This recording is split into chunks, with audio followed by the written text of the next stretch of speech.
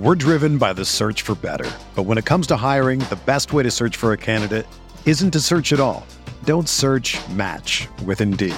Indeed is your matching and hiring platform with over 350 million global monthly visitors, according to Indeed data, and a matching engine that helps you find quality candidates fast. Ditch the busy work. Use Indeed for scheduling, screening, and messaging so you can connect with candidates faster. Leveraging over 140 million qualifications and preferences every day, Indeed's matching engine is constantly learning from your preferences, so the more you use Indeed, the better it gets.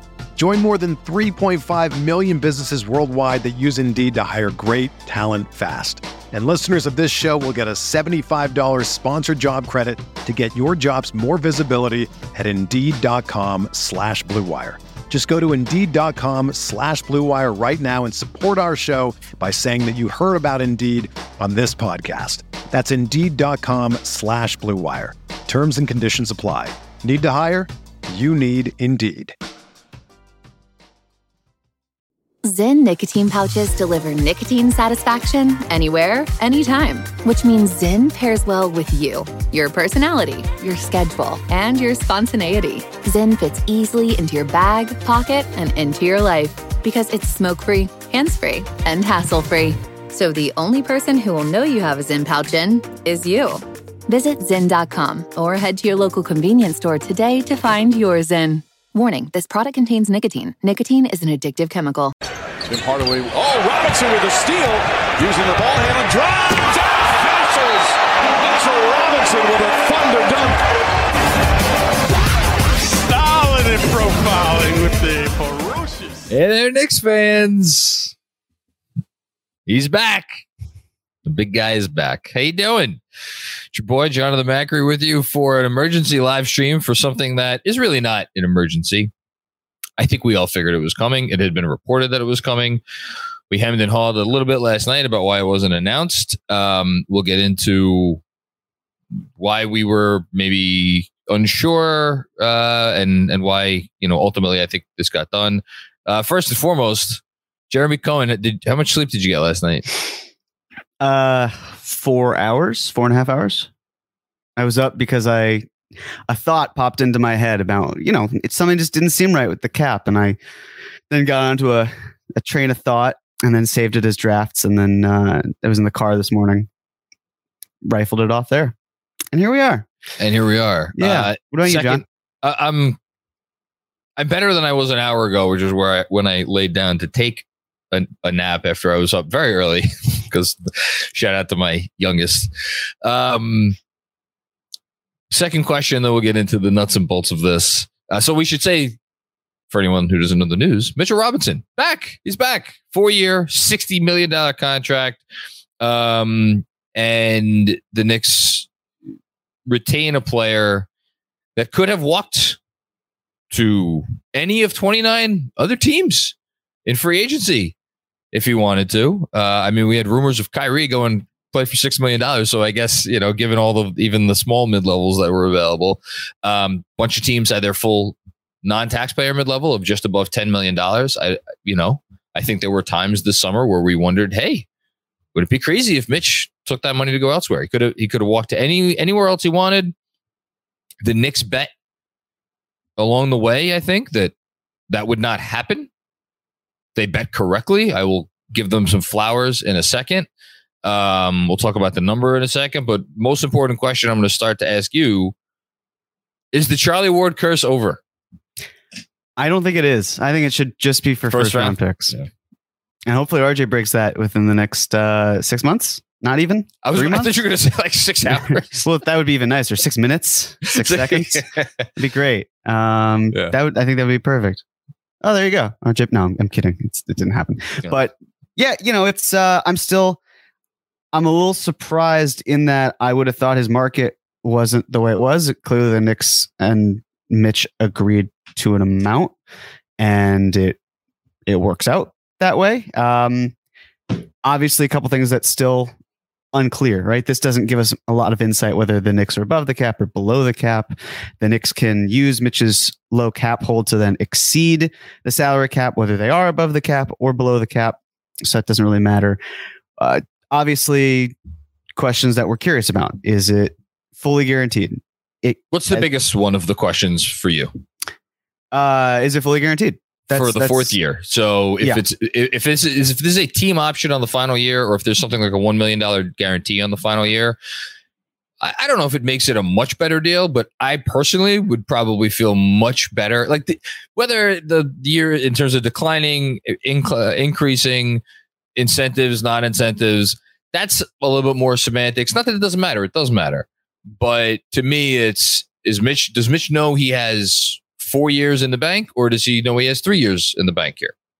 Yeah, I'd say that's primary. That's the first one. The second one is it ascending or descending? So for context, Mitch is eligible for 8% raises. If it's descending, then he could be making a little over $17 million next year. And then to go 17 to 15.7, 14.3, and then year 4 would be 12.9. So again, I would still guess it is descending. You also, CC and Flushing reminded me of this, which is great. You need to have cap space to include unlikely bonuses. So if the unlikely bonuses take you over the cap, you can't include it in the contract. And since the Knicks would be exceeding the salary cap either way, because they're not going to pay Mitch using cap space, there will not be unlikely bonuses in the deal. So that was a good call by him. There would not be unlikely bonuses in the deal because yes, okay. Good reading of the CBA there. So we're thinking that any incentives would have to be likely, right? Yes. Which would be probably games played based on his history. It could be like how Randall's contract is structured, games played and then team performance, or could also be individual performance if he's all defense of some capacity. It could be structured in that sense, but his cap hit would still be reflected on that, which is then why I still think it will be a descending contract. Shout out people already. We have almost 500 people watching. We have a bunch of people in the chat. We already got some super chats coming in, starting with Michael Aaron. Why do you guys look so tired? It's not like you had a 6-hour live stream last night. Oh, here we go. Look, Andrew's behind the scenes doing his thing. And Forgotten NYC, I'm with Benji. I think it's a massive overpay. Let's start there. I went through them. I mean, we talked about them as they were coming in last night. I went through them in the newsletter today. I'll just read them really, really quick in terms of these are the big man contracts that got signed yesterday. And these are not necessarily strictly centers, but these are guys who at least spend some of their time manning the middle, as it were. Hold on, I got it right here. Okay. So these are all between $10 million annually and $12.5 million annually. Chris Boucher, Mo Bamba. I think Boucher was a little bit over 11. Bamba was just over 10. Claxton 10 even for 2 years. Bobby Portis was 12.5. I'll get back to that one in a second. And Marvin Bagley was a little under 12.5. I think Bagley goes into a separate category because there's you're really weighing a lot of potential versus performance there. To me, okay, so Claxton and I guess here's the thing. If you want to say this is a justifiable payday, this is how I'm taking it. I'm curious what you think. If you want to say $15 million is justifiable, you could look at what these guys got and say Mo Bamba has never impacted winning anywhere close, even with the threes that he hits, anywhere close to the level that Mitchell Robinson has. Nick Claxton, much smaller sample size, hasn't proven it on, in a situation where he's not playing with on a really awesome team. Chris Boucher, again, can hit three every now and then, although he didn't this year. Not anywhere near the defensive presence that Mitchell Robinson. None of these guys are perfect comps, with the exception of maybe Portis, who's a very different type of player. But Bobby Portis proved he can impact winning on a championship level, playing 20-something minutes a game. And you could easily argue that his number of 12.5 per year was an undermarket contract because it was the most that he could sign for with the Bucks because of the virtue of where he was with them and their cap originally. We don't have to get into it. And he got a player option, I think, or maybe it wasn't a player option on last year, but in any case, it was a full 4-year deal, which is, let's say Mitch is getting that.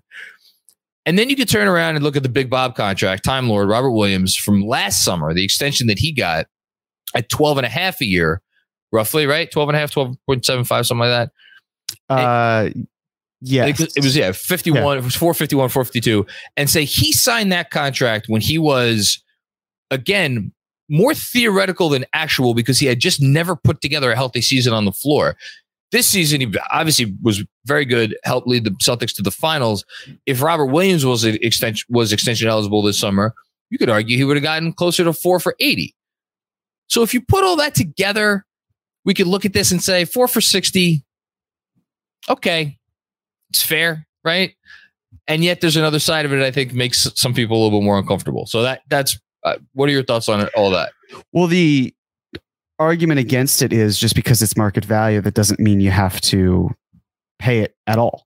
Like if for example, if you, especially on the offensive side, if you view Mitch as someone who is integral in the sense that you need a lot of other guys to get him the ball, and once he gets it, he can create, but he's really just a play finisher, then I understand it. But the offensive rebounding, he adds value. It's just a matter of, can you find players for less value or that will be less on the open market and work that way. So I do think it's a lot, but I'm still waiting to see the contract structure, the guaranteed amount, all that. I have seen a few people say, well, Mitch didn't make a lot of money with his first deal, so this is the Knicks overpaying as a thank you. No, this isn't baseball where there's no salary cap and you can get away with it a little bit more. This is essentially this is a different front office. They did not draft Mitchell Robinson. So they're not thinking, hey, because the last front office did this, we're going to up the pay as a thank you. I don't think that's the case at all. I think it's more just Mitch got paid and that's that. Yes. I think that's well said. Again, it's not, man, if all 4 years are fully guaranteed, so then I just presented the optimists argument. I'll present the downside. Let me get to a couple more super chats first. So this comes from Mild Cowboy Mo, longtime KFS.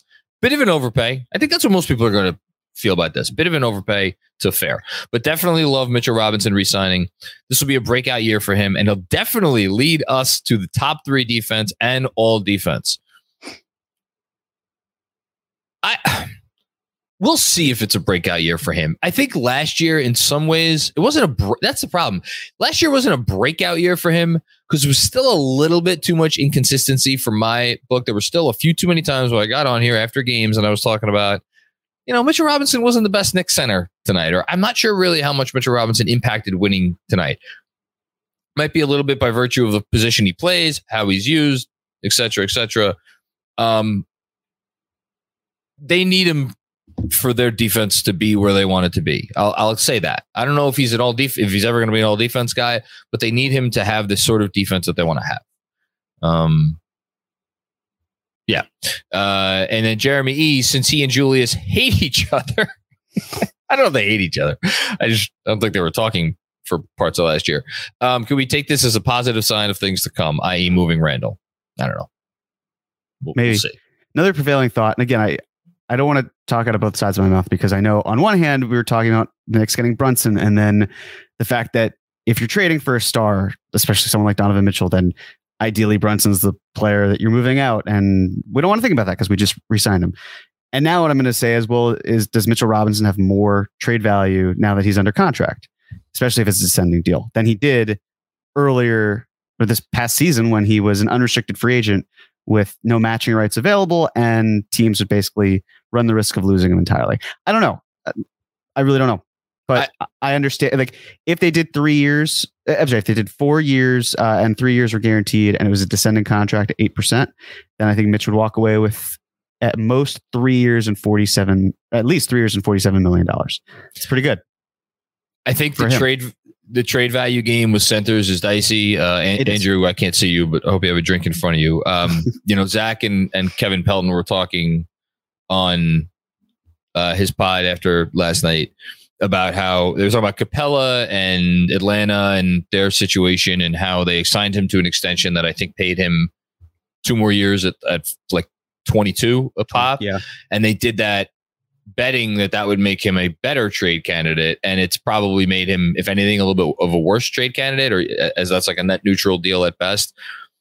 I don't think this is why they're giving Mitch this money. It's not why, but there's a difference between giving Capella, 2 years and $45 million and giving Mitchell Robinson 4 years and $60 million, especially if that number descends over the years. Yes. Then you're talking about a very different value proposition. I agree. So that's, and Andrew has wanted us to make this very clear. It was announced, I believe it by Shams, that the Dallas Mavericks have brought back Theo Pinson. Yes. Congratulations to Theo. I still miss you. Look, here's the downside. And I think it was verbalized well by Benji last night, and I'll just steal his, and then we'll get to the next super chat. I'll just steal his point that he made. Because I made a similar one in the past, so I don't feel too bad about stealing it.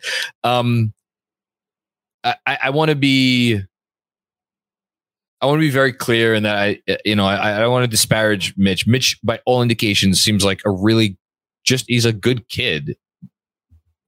And I use that word intentionally.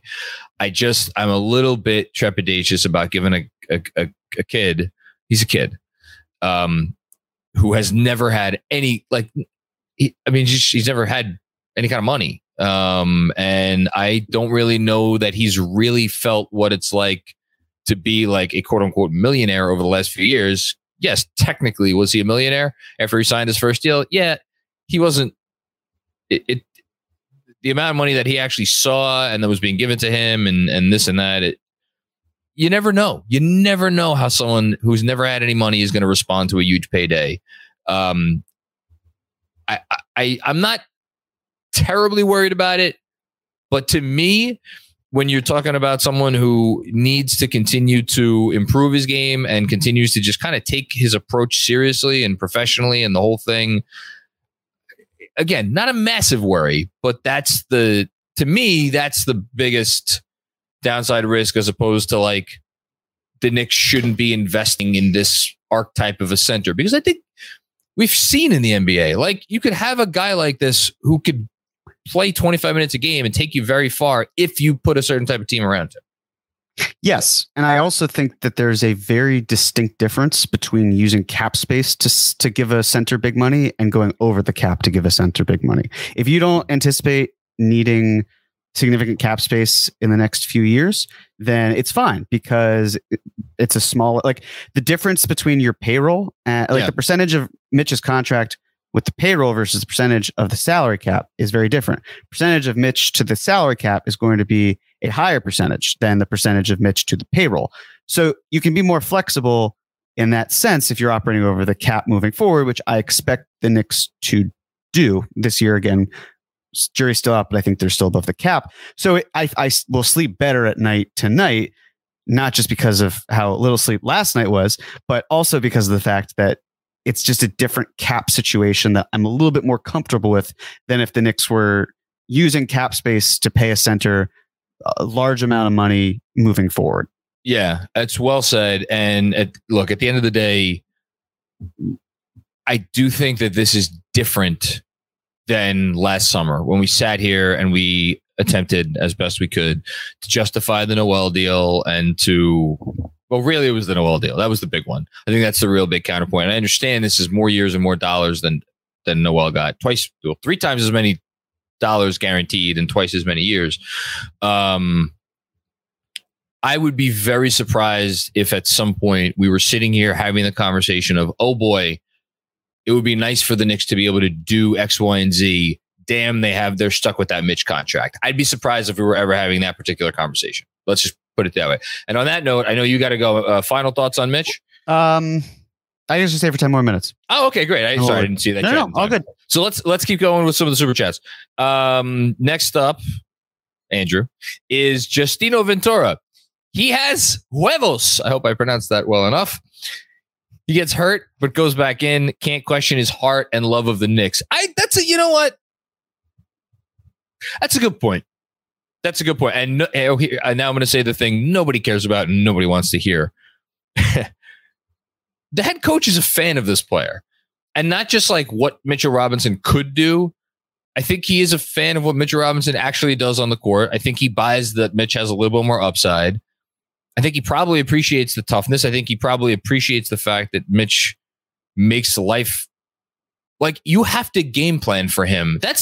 Ultimately, if you want to know why they gave him all this money, here's why. Opposing offenses have to game plan for Mitchell Robinson. They cannot do willy-nilly whatever they want on offense because he is there and he is capable of really, when he's on, he's capable of fucking your shit up.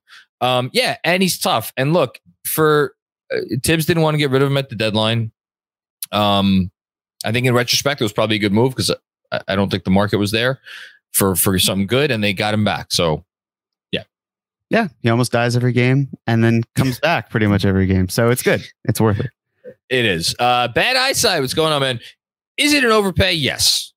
But he outperformed his first deal almost immediately. I will say expectations changed with dollars. Can he get an 8-foot push shot and be a 70% free throw shooter? That is my hope. If we're running down the list of things I want to see Mitch change moving forward, just far and away.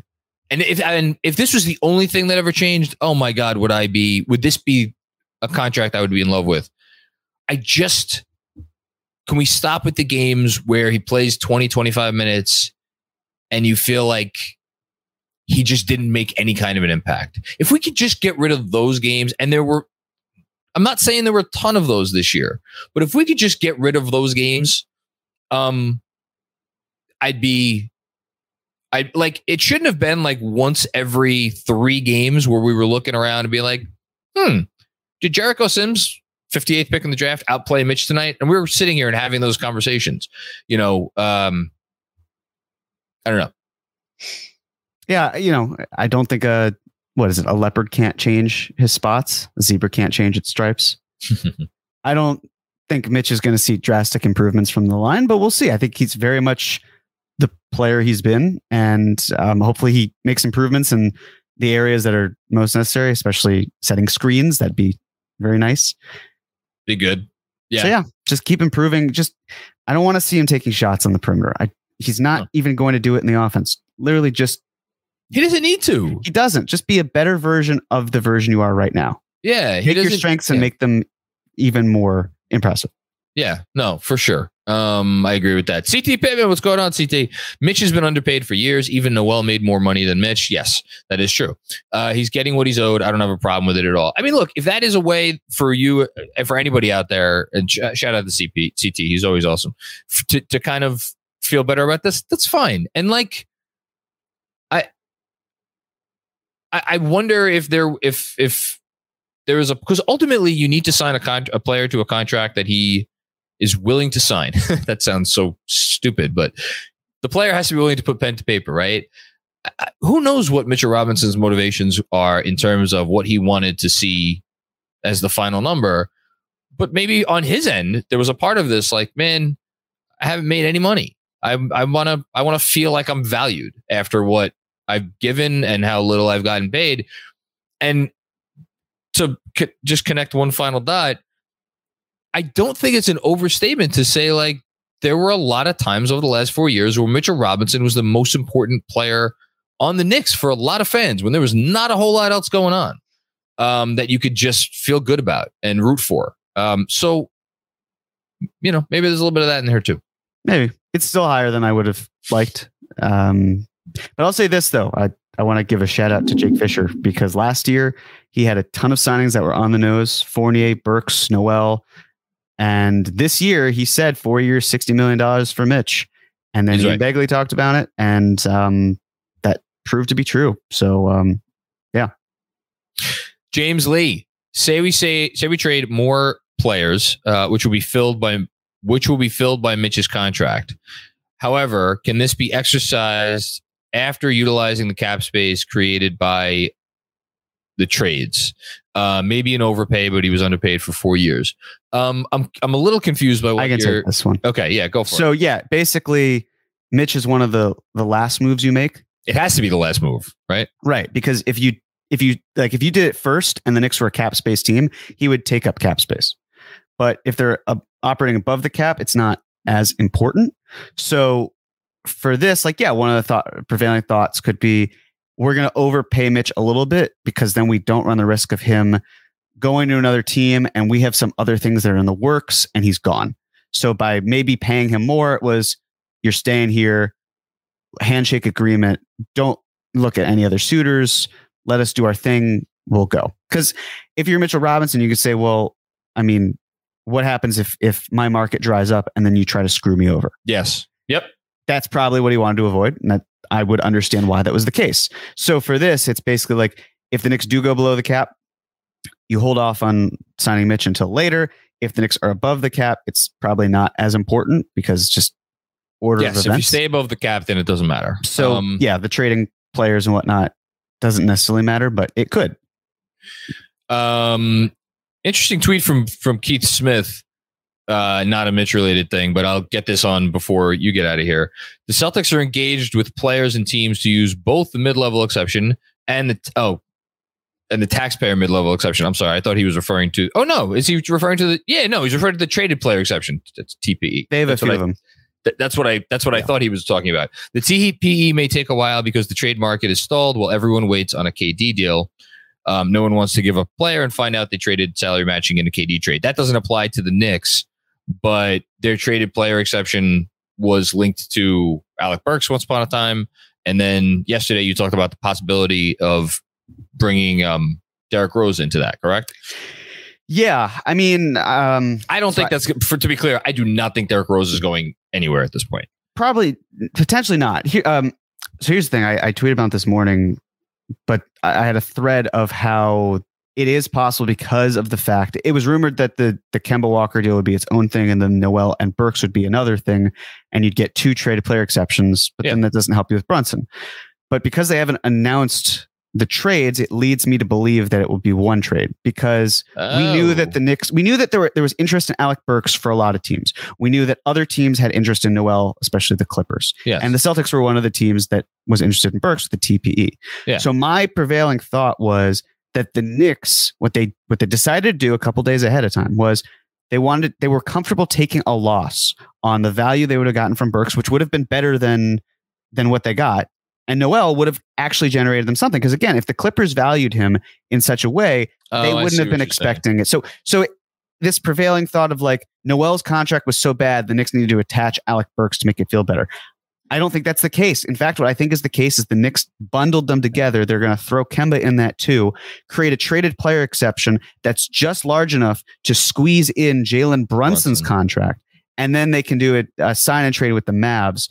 And if they do that, Fournier can't go to Dallas, but 2 players can, either Cam or Rose.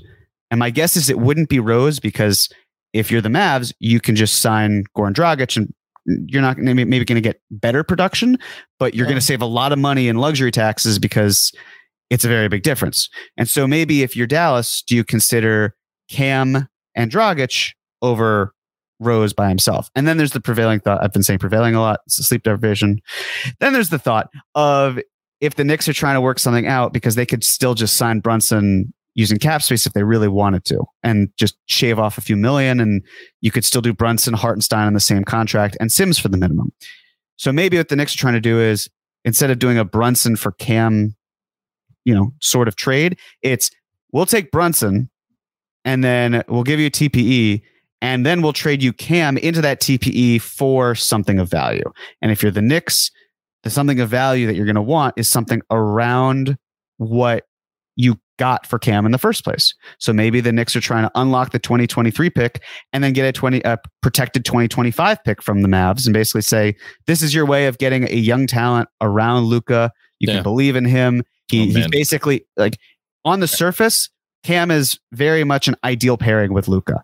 Whether he grows into that player, not entirely sure, but they have no other good talent under the age of 25, not named Luka Doncic. So that's just my theory with how they might operate. But that's with Burks and Rose and the TPE and Smith. That's kind of what brought me to that thought. I'm happy you stayed on for that. All right. One more super chat before you have to go? One more and I'll head out. Kevin Wilson, what's going on, Kevin? Haven't the Knicks sent people to work with him over the offseason? Maybe they're working on ways for him to improve his offense. Yeah, I'm not. Maybe has it been reported that I know they sent people last offseason? It's been a busy last few months, but whatever. Let's assume that they have. I hope so. But that's, again, one of my concerns with Mitch is he keeps working with this guy, Marcel Scott, who I don't know Marcel Scott from a hole in the wall, but it doesn't seem like he runs the most regimented offseason training program. And that's the guy mostly that Mitch works with. And what is he doing with his time in terms of trying to improve?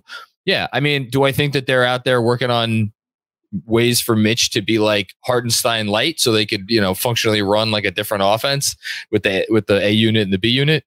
I would be surprised if they tried to use Mitch in that way, but we'll see. I wouldn't mind. I don't think they need to use Mitch drastically different. I just want him to be able to facilitate, not to a Hartenstein level, but just a little bit more. And here's the beauty of it. If you have Brunson, if you have RJ, and it depends what they do at the 2 and at the 4, but if you have more playmaking and situational awareness and you're using Mitch as someone to just finish and that's his responsibility, then you don't have to make his game that much more multidimensional than it is. Just improve on the margins, improve your strengths, and you should be good. And I do wonder what the pick and roll does look like. Again, I don't know how much better he'll be with Brunson there, but I would imagine it's small enough because the Knicks still ran a decent amount of pick and roll with Mitch, but maybe they do around the same amount, but just more efficiently because Brunson's better than Kemba or Burks running the pick and roll last year. And even if this is simple as Mitch learned, like here's you know what I would sign for in terms of offensive improvement? Mitch making a kick out pass to a corner every now and then on a consistent basis when it's there, like something like that. It's a small thing, but anyway, Jeremy, thank you for hopping on. You're the man. If you're a basketball junkie, then you know there's no better time of year than the NBA playoffs. Twice a week, JJ Redick is cooking on his podcast, The Old Man and the Three. He has guys come on in all stages of their careers to talk about the league and share stories you won't hear anywhere else, including Devin Booker on why he talks so much trash, Ray Allen's epic free throw competitions with LeBron in Miami, and the moment Tyrese Halliburton knew Pascal Siakam would be a good fit in Indy. In addition to player interviews, every Monday JJ breaks down the top 3 things happening around the NBA with unmatched analysis, not outlandish takes, and is often joined by masterminds of the game like Tim Legler to dive deep on rookie reports, trade breakdowns, and why is mean mugging now a tech? You won't find another outlet that covers the game as comprehensively and with such insight as JJ does it on The Old Man and the Three. Make this your companion podcast during the playoffs. Listen to The Old Man and the Three ad-free on Wondery Plus or wherever you get your podcasts. We're driven by the search for better. But when it comes to hiring, the best way to search for a candidate isn't to search at all. Don't search, match with Indeed. Indeed is your matching and hiring platform with over 350 million global monthly visitors, according to Indeed data, and a matching engine that helps you find quality candidates fast. Ditch the busy work. Use Indeed for scheduling, screening, and messaging so you can connect with candidates faster. Leveraging over 140 million qualifications and preferences every day, Indeed's matching engine is constantly learning from your preferences, so the more you use Indeed, the better it gets. Join more than 3.5 million businesses worldwide that use Indeed to hire great talent fast. And listeners of this show will get a $75 sponsored job credit to get your jobs more visibility at Indeed.com/Blue Wire. Just go to Indeed.com/Blue Wire right now and support our show by saying that you heard about Indeed on this podcast. That's Indeed.com/Blue Wire. Terms and conditions apply. Need to hire? You need Indeed. The longest field goal ever attempted is 76 yards. The longest field goal ever missed? Also 76 yards. Why bring this up? Because knowing your limits matters, both when you're kicking a field goal and when you gamble. Betting more than you're comfortable with is like trying a 70-yard field goal. It probably won't go well. So set a limit when you gamble and stick to it. Want more helpful tips like this? Go to keepitfunohio.com for games, quizzes, and lots of ways to keep your gambling from getting out of hand.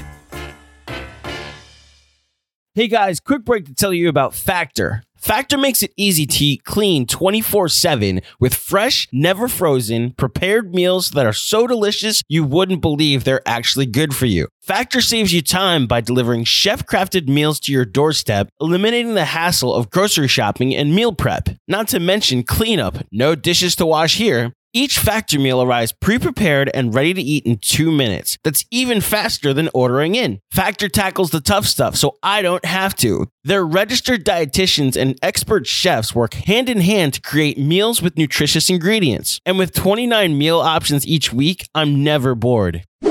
Going off script for this next part to tell you just how convenient and delicious I've found Factor. My to-do list is usually never ending, whether it's producing this show, hosting my own show, Final Review, preparing a proposal in Long Beach, doing my taxes, or whatever else. I rarely have time for meal prep. When Factor sent me a box to test out, I chose the extra protein option. They sent me a week's worth of meals, and I had no idea just how convenient this was going to be. Each meal comes pre-prepared. You just put it in the microwave for 2 minutes, wait another 2 minutes for it to cool down, and boom, in 4 minutes, my meal is ready, and it's delicious as well. Last night, while I was editing this podcast, I heated up the pork shepherd's pie with white cheddar, Yukon mash, and roasted green beans. Not only was the prep time not existent, but I was able to get a lunch break in and still get the podcast out for all of you to hear without taking a significant break. They have plenty of other meal options as well. There's vegan and veggie meals, keto, low-calorie options,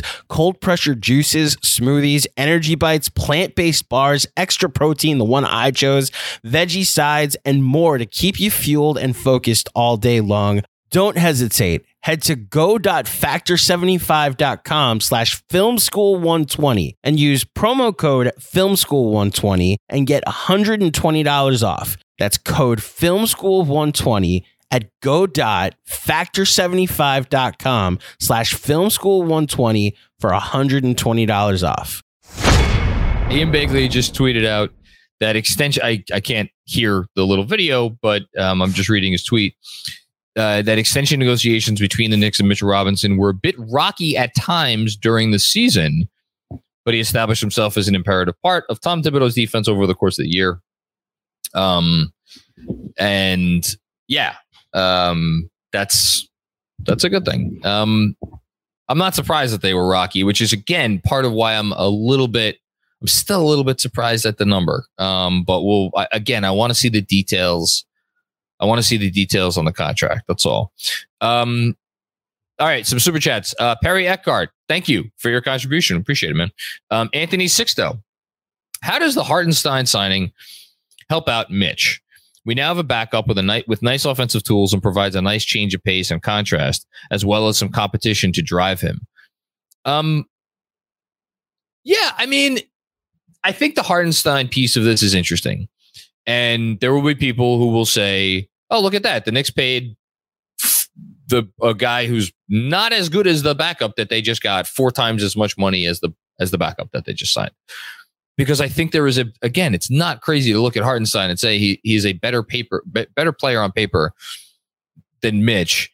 The difference is we've seen Mitch do it more for longer over the course of 4 years. Not always consistently, but he definitely has a longer track record than Hartenstein. And I think Hartenstein, and there's also another part of it, which I haven't spoken about yet, but I will speak about before I get off of here, which is like, it's meaningful for this franchise to get a rookie back here on another deal. And I don't want to ignore that.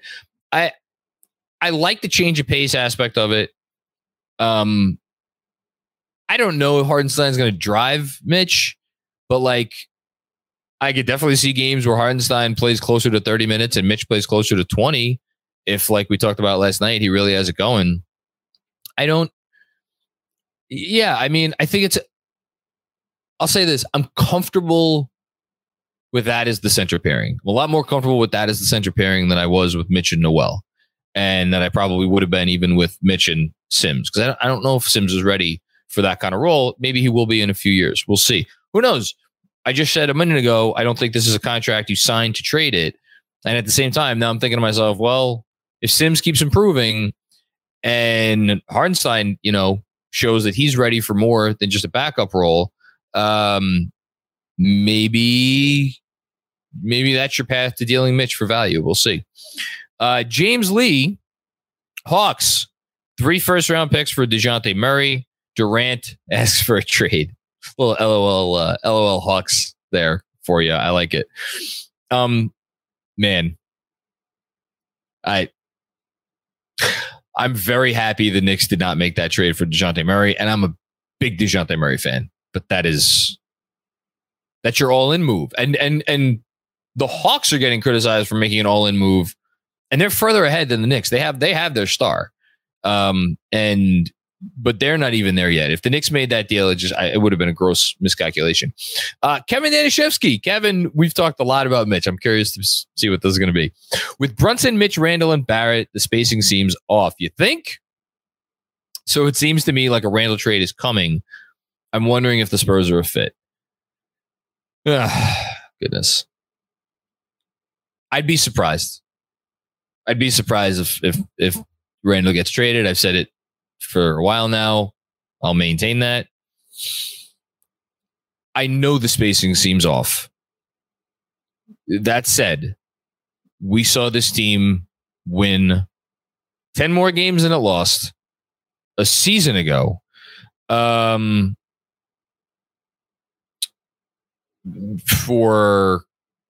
We saw this team go win 10 more games than it lost a season ago,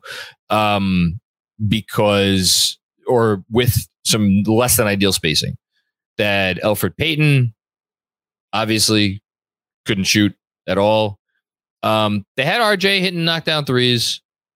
They had Randall hitting threes at a very high rate. And they had Mitch. Now RJ's still there. Brunson's there. He's a point guard who could shoot, even if he doesn't really want to shoot.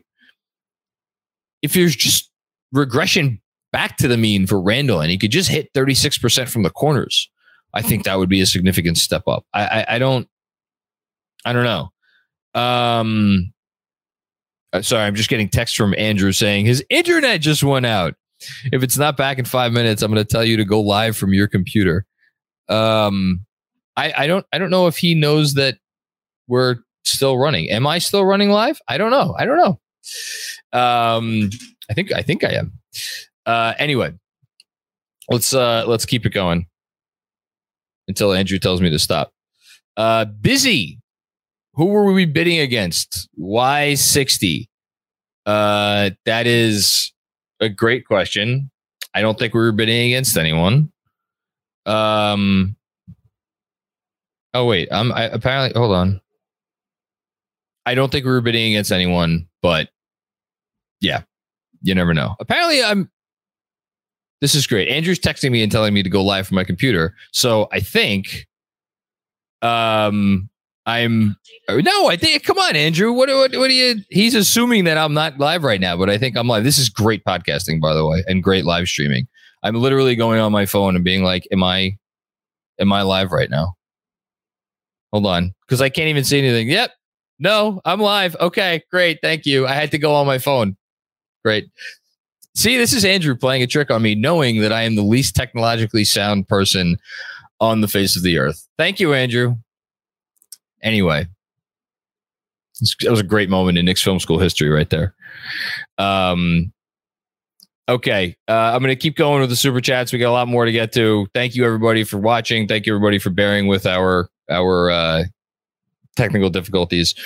Okay, next up, Samir Soriano. I trust the Knicks front office ability to judge character. They have to believe that Mitch won't mishandle his payday. I think you have to trust the front office's ability to judge character if you're okay with this move. I'm also thinking of look at the guys that they've drafted, their work ethic, what they've meant to the franchise since they've come in, building around Barrett, Brunson, obviously, all those things. They have to feel good about the fact that Mitchell Robinson can continue to fit in with a bunch of guys who want to come in and work their asses off. That's a great point. Really good point there. Anthony Strano, congrats on 500, fellas. Who gets dealt first? Fournier, Rose, or Cam? One's got to go to make the rotation work. It's not going to be Rose. Or at the very least, I would be shocked if it was Rose. Say that. If I was betting on Fournier or Cam right now, here's the thing. If it's, I'll say Cam. Why do I say Cam? A couple of reasons. One, as of right now, we have no indication that Brunson is a sign and trade. Maybe news comes out that it is, and the teams were still working on it, and that's why it wasn't announced as such. I am going on the assumption at this point that it was not a sign and trade, and the scenario that Jeremy spoke about a few minutes ago is not what unfolded, and instead, Evan Fournier is still on this team. If Evan Fournier is still on this team, he's still making $18 million next year. There's not a lot of homes for him that makes sense unless you're just trading him for another player, salary for salary. And I don't see the Knicks doing that, because then you're talking about a whole value proposition, and I don't think they want to sell low on him. The Mavs sign and trade angle of it was unique because beggars can't be choosers, and I would have thought that they'd be desperate enough to be like, yeah, we'll take Fournier instead of nothing. So for all those reasons, I think Cam is the one who gets dealt. I don't think Tibbs loves him. I don't think he has a spot in the rotation, and his salary number, is low enough that it's easy to move. Okay, Kevin Danishevsky, also with 3 centers here, is Taj definitely back? That's a good question. I mean, they carried. I know Sims was on a 2-way, but they carried Taj last year, along with Noel and Mitch. So, but maybe not the best roster expenditure just from a roster. Because you only get 13 spots on the active roster every night. Now, obviously, Taj doesn't have to be on the active roster. If they keep Sims on a 2-way, we still don't know, but he's probably going to be converted. I don't know. Maybe he's not definitely back. We'll see. Matt Smith, Macri, any rumblings on the Donovan Mitchell front? Also, sorry if I missed this yesterday, but what do we think about starting 3 lefties? If Mitch is ever hurt and they start Hartenstein, that's 4 lefties. Seems suboptimal. I don't care about the lefty thing. And just to finish my point from before I got confused about whether I was actually still live streaming or not. They have gotten around crappy spacing before, so I think they could still probably get around like having 3 lefties. As far as the Donovan Mitchell, no, there's no Donovan Mitchell rumblings. I don't expect there to be any Donovan Mitchell rumblings. I don't think he's gonna get traded this offseason. I am curious what Utah does, though. Fern Rodriguez, with the Mitch move now done, if the Knicks have one more move left during free agency, either trade or signing, what do you think it will be? Not sure it's significant, but significant. I mean, look, any move they make is significant. Look, they have, if everything has gone according to the way it's been reported, they have their room mid-level exception left to spend, which is like 5.2 or 5.4, I think, $1 million. At this point, I'd be shocked if they're not. It's just, look at how their team is set up. Unless there are other moves happening, which I don't see. Like, I don't see a Randall trade coming. The player you're signing to that exception is probably not someone you're counting on being in the rotation. So I don't know. Maybe they just give Taj the room, and I also, I don't know. Something still doesn't pass the smell test for me, and that's what Jeremy and I were talking about last night, and I'll maintain that today. Jessica, what's going on, Jessica? Good morning, guys. Jeremy, now that Mitch is signed, here we go. So I think Andrew's kind of back. Now that Mitch is signed, what's more likely? We hear about RJ's extension first, or we hear about another trade, Evan or Randall? If you're asking me what happens first, RJ extension, Evan trade, or Randall trade, I will bet RJ extension, because I think RJ's extension gets done before the year starts. And I think that Randall, if he gets traded, will get traded after the season starts. So RJ extension, then I would bank on a Randall trade at some point, although I don't know when. Jake Seelig, could the Mitch contract have an option plus incentives? Absolutely. We don't know for sure, but it's possible. I would hope it has an option on the last year. SB Gorilla, thank you so much for the contribution, SB. I could see many nights where Isaiah plays better than Mitch. Yeah, we were talking about this before, especially with his offensive ability. What happens then? Isaiah is an above average defender with better offense than Mitch. Houston, do we have a problem? Thank you for the generous contribution, SB. I mean, it's a good problem to have unless Mitch is just like bad. Like if Mitch plays to a level that's like 5 to 10% better than he did last year, and Hartenstein, it just comes in and like blows you away. It's great. It's a great problem to have. I'm not worried about it. I think, like, I don't know who the first person was to say this, but God knows many people have said it before. Sometimes guys are backups for a reason. Sometimes guys are just like, their role is best suited as 15 to 20 minutes off the bench playing against backups. We've seen it with the Knicks where guys like have been great backups and then they come in and it doesn't always translate to the same level of production as a starter. I think if anything, this organization has shown us that like if someone excels as a backup role, they are not going to then turn around and be like, ooh, hey, here's a starting role. It's not how they operate. Aaron Vasquez, when you say you want to get rid of Mitch's non-impact games, what impact qualities would you add? Not just get better at what he's good at. I'll be very clear about this. I felt like there were too many games last year where Mitch would have games where he just wasn't a presence. I know that is not it's not high level basketball analysis, but like you would watch him on some nights. And I feel like there were 5 or 6, maybe more nights like this last year where you'd watch him and you'd say, oh, that's the most impactful player on the floor. Like I would have to go back and see what my end of the year newsletter stars standings were. But I'm fairly certain Mitch finished pretty high up in there. And I know for a fact there were a lot of games where I gave him the 3-star player award. But the problem was there were a lot of games where I gave him the 3-star player award where he was, I thought, the most impactful Knick. And then there were a lot of games where I did not think about giving him any of those designations at all because he was just kind of out there and, not fully engaged. I don't know how else to put it other than that. I just want to see him be engaged. Maybe not every minute he's on the floor, but 90% of those minutes or 95% of those minutes. I don't feel like we're there yet. Continuing along, James Lee, because Macri mentions Mitch's kick-out pass. Jericho Sims does some occasional and also impressive kick-out passes. I wonder anybody saw this too. Yeah, Sims is and I mentioned this in the newsletter too. Tibbs said at the end of last year, I think he was like unprompted when he was talking about the young players on the team. He out of nowhere, he was like, yeah, and I think we're going to get more playmaking from Sims next year. Like that was the thing he chose to point out that he thinks Sims has more upside with. So like that's why it wouldn't be crazy to me if Mitchell Robinson was like part of a trade at some point in the next couple of years, even though I don't think this was a contract that they signed to trade it. And let me take this as a good opportunity to speak on something that I've been wanting to talk about and I haven't gotten time yet. It matters that a guy that this team drafted is now playing for another contract for this team.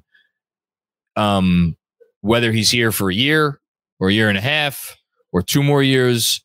And I know, I think I've made this point before, but I'll make it again. When I was, doing my top 75 Knicks of all time list for the newsletter this year, it's amazing how rare it is that guys came here and guys produced here and they stuck around for more than 4 or 5 years.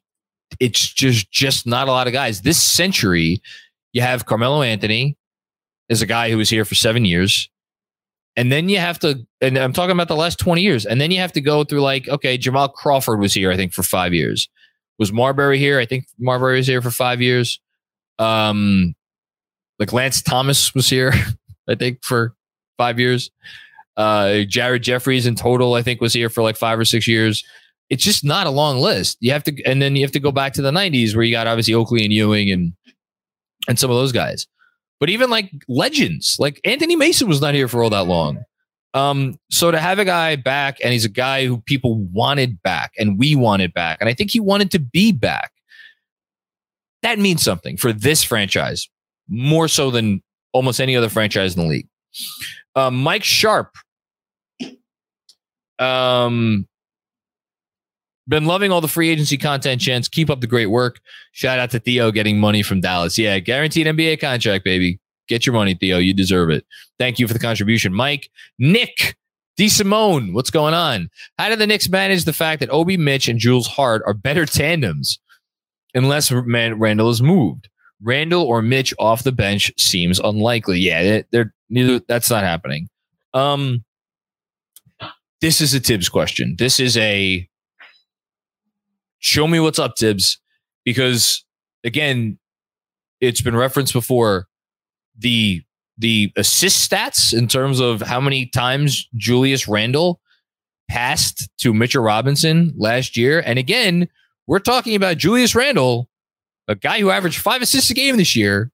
He averaged 6 assists a game the year before that. He could pass it. We know he could pass it. Never passing it to Mitchell Robinson. Is that a personal thing? I don't know. But those two did not make beautiful music this season. I think that's another reason why Nerlens Noel was back, by the way. I think Julius liked playing with Noel more than he did with Mitch. What does Tibbs do? Does he do more staggering? Does he get more creative? Does he pull Mitch early and put Hartenstein in and then play Julius for a longer stint? Does he, and like, how about this? We're sitting here talking about Hartenstein and Mitch as the center options. And like, how many minutes is Hartenstein going to play? He's a really good backup, this and that. Andrew, I can't see you because your computer crashed, but I know you hear me. Motherfucker, you're going to be right again. Because where are the Obi at center minutes? Where are they? They're the same place that your internet went a few minutes ago. Tell me about it. That's where they are. Yes. We have one more super chat, by the way, so we're almost done. I had to say that. Fred Katz came on the pod last week and said for his bold prediction, shout out hashtag Obi Avengers. That one way or another, Obi Toppin was going to play 25 minutes a game this year. I don't know if it's going to be 25, especially with the Hartenstein signing, but he needs to play more. And I'll say 20. He needs to play 20 a game. That leaves 28 for Randall. Can Tibbs get creative in terms of who's playing with who? We'll see. Hush Zoo. What's going on, Hush? Thanks again for last night, again for today. Oh my God, it's still morning. It's not even afternoon yet. It's not afternoon yet. Wasn't there people on the front office that were big fans of Cam during the 2019 draft and even willing to trade down for him? I don't get why not give him a shot. That's a very fair comment. And for where the Knicks are at as a team right now, where they are not contending for anything, they're not contending for a championship. They're not contending for home court in the playoffs. They are contending for a play-in berth. If you are that team and you have a player like Cam Reddish who's super talented on your squad, you should give him a chance. Objectively speaking, you should give him a chance before you give it. Now, who are the vets? Who do you want to give him a chance over? That's the thing, right? Is like, right, you know, it has to be Fournier, right? It's basically you're saying trade Fournier. And if they do, I will co-sign for that 1,000% if that means it gives Cam a shot. I would just be surprised if it happened, because that would mean living with the bumps and because he has not yet shown the ability to be a contributor to winning basketball. All due respect to the flashes that we saw, and boy, the flashes were enticing last year because they don't have anybody on the roster that does what he does. Couple things. First of all, is my mic selected? Yeah, it is. Good. Okay. Awesome. So I'm all the way back. In response to the Cam thing, him playing over Fournier would also somewhat affect the Quickly minutes, because I think Quickly's going to be your backup too. As of right now, I think we've all kind of factored in that since Brunson and Rose are going to be here, barring injury, Quickly's your backup too, first man off the bench, whatever his role is going to be. So on those nights when Fournier is 2 for 11 in the third quarter and Quickly will play the rest of the game, that's where Cam would still not find minutes. I agree with you though. They need to find a way to, if he's going to be on the roster, he can't just be the 11th man. Cam Reddish can't just rot again out of the rotation. And like, it's easy to say, well, if you're going to keep Derrick Rose is going to miss a bunch of games. So then Quickly slides over to the backup point guard and whatnot. You know what I don't want to see? I don't want to have a fucking Tom Thibodeau press conference week 1 and hear the word situational used with Cam Reddish. That is not where this cannot go there. That's either shit or get off the pot. Either trade him or he's in the rotation. Because by the way, if Rose does miss games, I think that's actually here's who you can do that with. You can do that with Deuce McBride. Mm-hmm. If Rose misses 15 or 20 or 25 games this year, great. There's your Deuce minutes. That's what Deuce is ready for right now. Cam, he is either here or he's not here, like fully. So it's not like, oh, Rose is out tonight, so we'll slide quickly over to the 1, and then there's where Cam gets his minute. No, no. Yeah, all the projections. Again, this is the sample size of like the comments and the Twitter users that have said that Cam is projected to be a starter potentially. I don't think the Knicks view him as that. And I think we talked about this a few hours ago on our live stream. The Quentin Grimes of it all. I actually think they'd go to him as a starter before that, and then Cam could be your backup 3. I actually think that there's a role for him there where it's just your job is instant offense against backups off the bench. I don't hate that. If he excels in that, awesome, But that's what they should be doing. Yeah, I agree. Evan Fournier is good. He's a lot better than he gets credit for. There's no reason he's on this team right now. And quite frankly, there's no reason Julius Randle's on this team either.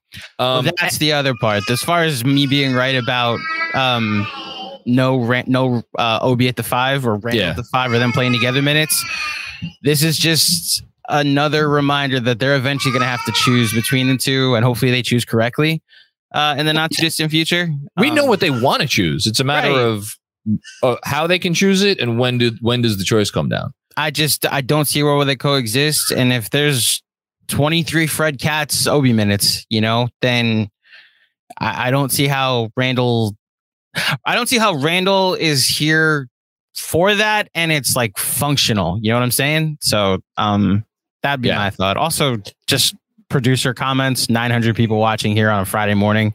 Oh, anyone watching that's not subscribed, subscribed. Our march to 10,000 continues. Please, we're like 350 shy. You've turned this into a quest for me too. Yes. Good, okay. Good. You could hear my daughter in the background, who I need to go take care of. This has been great. Thank you everybody for watching. Thank you everybody for the contributions. Thank you everybody for your comments in the regular chat. We will, if anything else happens, we'll go live again. Because I am not doing anything this weekend, and that I will just leave it at that. Enjoy your barbecues, everybody. Yes. Right. Andrew, anything else? I forget. Well, I'll just add that if you missed our live stream last night, all 6 hours, they're still kind of relevant. There's some whether or not to extend Mitch. What's up? Okay. Well, real brief. Zach LaVine, 5-year, $215 million max contract to return to the Chicago Bulls with a player option in year 5. Oh, so that was the last shoe. Mm-hmm. That was the last big fish out there that could have potentially taken up someone's big time cap space. No one ever thought that he was going anywhere. This summer is yet more proof. Free agency does not exist anymore. Free agency is dead. There was never any appreciable moment where either Bradley Beal or Zach LaVine or James Harden or Kyrie Irving, I guess, were conceivably going to go and just sign with another team. Mm-hmm. Sorry, I wanted to just that's breaking news. I know a lot of people were interested in that. I was waiting on it. I was curious. I mean, here we are sitting here talking about Grimes or Cam or Fournier starting. Yeah, maybe there was a Zach LaVine plan in there somewhere. I'll just add that for those of you that missed our live stream last night, it is available to rewatch in full. I am 4.5 hours in on timestamps, and all 6 parts are available on the KFS podcast feed if you prefer to listen that way. I will, when I get off of this, I'm going to go finish the timestamps for that and then get this also on the podcast feed. And just another thank you to everybody for 500 episodes of KFS. If I could ask you to push us over the top a little bit more, as John mentioned, we're like 350 shy of 10,000 subscribers on YouTube. So yeah, we're almost there. Yeah, that's it. Also, we now have moderators in our chats that help us hide all the spam and stuff. Thank you to the moderators of this video. We appreciate it. Okay, I'm officially done. Sign off, John. All right, everybody, enjoy your holiday weekend. We'll be back maybe to talk to you soon at some point. But if not, enjoy everything and we'll talk to you